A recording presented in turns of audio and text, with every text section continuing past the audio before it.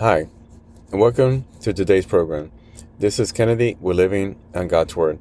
Today we're going to be reading Songs of Song, Chapter 3, from the Jesus Bible NIV edition, review key takeaways, and end our session with a prayer. All night long, on my bed, I looked for the one my heart loves. I looked for him, but did not find him.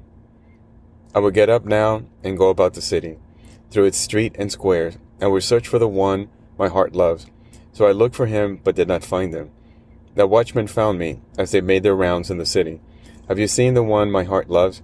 Scarcely had I passed them, when I found the one my heart loves. I held him, and would not let him go, till I had brought him to my mother's house, to the room of the one who conceived me.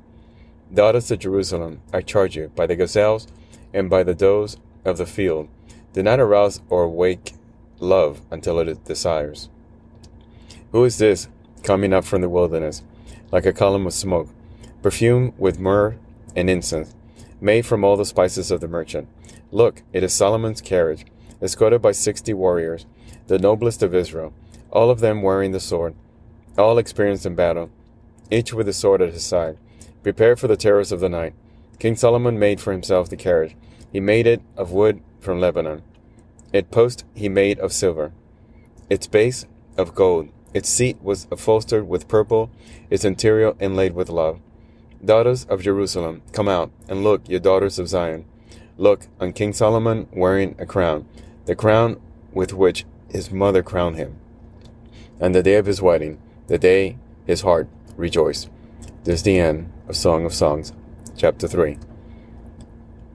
So let us reflect and pray on this message.